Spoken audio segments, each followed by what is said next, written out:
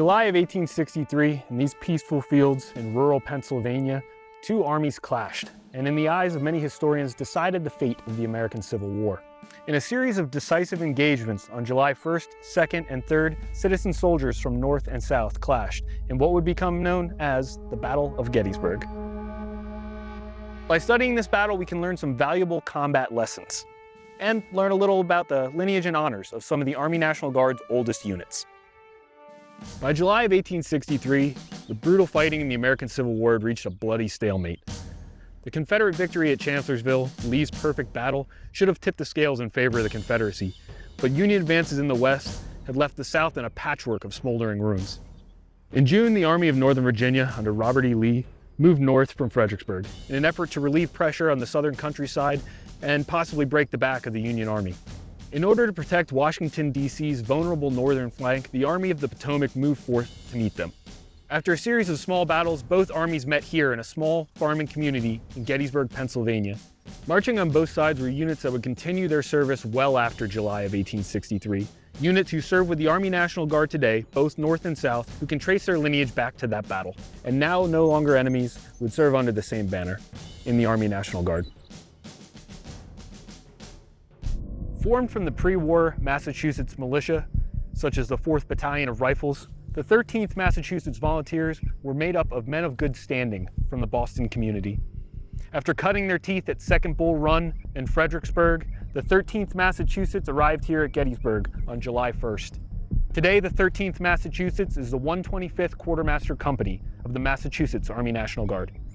Facing the 13th Massachusetts was another battle-hardened unit. Raised in Montgomery, Alabama in May of 1861, the 5th Alabama was veterans of some of the bloodiest battles of the American Civil War. By the time they reached Gettysburg, they had already served at Bull Run, Malvern Hill, and Chancellorsville. Today, the 5th Alabama still serves as part of the 31st Chemical Brigade, Alabama Army National Guard.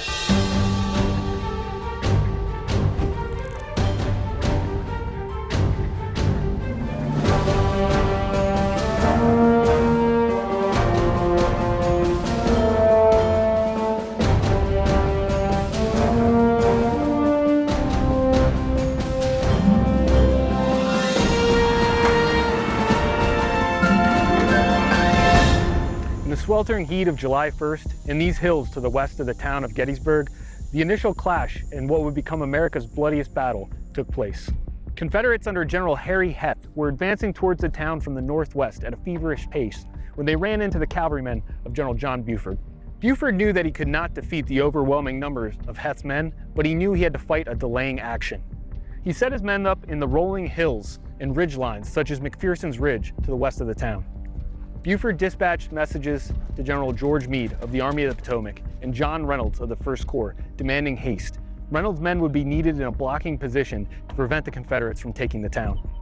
As the Confederates advanced and took each ridgeline, Buford would pull his men back to the next ridge, forcing them into a savage uphill fight once again. While the Confederates and Buford's cavalry exchanged ferocious volleys, the men of General Reynolds' 1st Corps advanced from the south to meet them. As Reynolds' men arrived, they were immediately faced with a swell of Confederate infantry. The ferocity of the fighting increased as he deployed his men along Chambersburg Pike, and while leading the famed Iron Brigade forward himself, General Reynolds was struck down here by enemy fire and killed.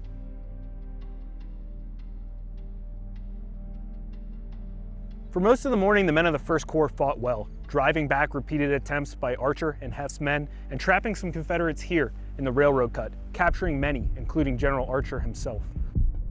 Behind the Union lines, the last regiment of the 1st Corps was arriving, the 13th Massachusetts Infantry. Immediately put into service erecting breastworks in front of the Lutheran Seminary, it would not be long till they saw some of the day's fiercest fighting. In the afternoon, things changed drastically for the men of the 1st Corps. The 13th Massachusetts was rushed from their positions over at the Lutheran Seminary to this location here on the extreme right flank of the Union's 1st Corps. Fresh Confederate forces under the command of General Robert Rhodes had formed here on Oak Hill and crashed into the right flank of Union lines. Among those advancing forces were the men of the 5th Alabama, part of O'Neill's Alabama Brigade, advancing against Union positions behind a stone wall. However, as the fighting progressed, they advanced forward, guarding the interval between the advancing North Carolina and Alabama brigades. As they advanced on the Union flank, they faced a withering fire, and the fire became too much, and they were forced to fall back. Major Eugene Blackford, commanding the 5th Sharpshooter Battalion, recalled it as such. Then, sounding the retreat, away we went at our best speed. I was much concerned, but could do nothing against that mass. We had not gone more than 100 or so yards when, "Halt! Halt!" was heard, and just in front of me, to my infinite delight, could be seen a long line of skirmishers of Early's division sweeping on to the front. The 5th and their flanking attack were being reinforced. With Early's men smashing into the 11th Corps along their positions, the Alabamians and the North Carolinians were able to reform for a coordinated attack. The 5th Alabama and their comrades turned around and began charging back into the Union lines with a renewed vigor. As they surged forward, they smashed into the lines of the Union 1st Corps.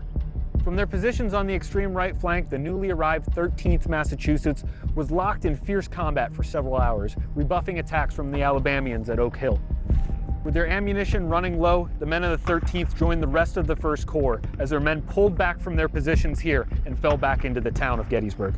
As the fire slackened, with numbers largely reduced by killed, wounded, and those who had gone to the rear with wounded and prisoners, we withdrew from extreme advanced position back across the open field to the first piece of woods we passed through, and were part of our brigades and faced in another direction.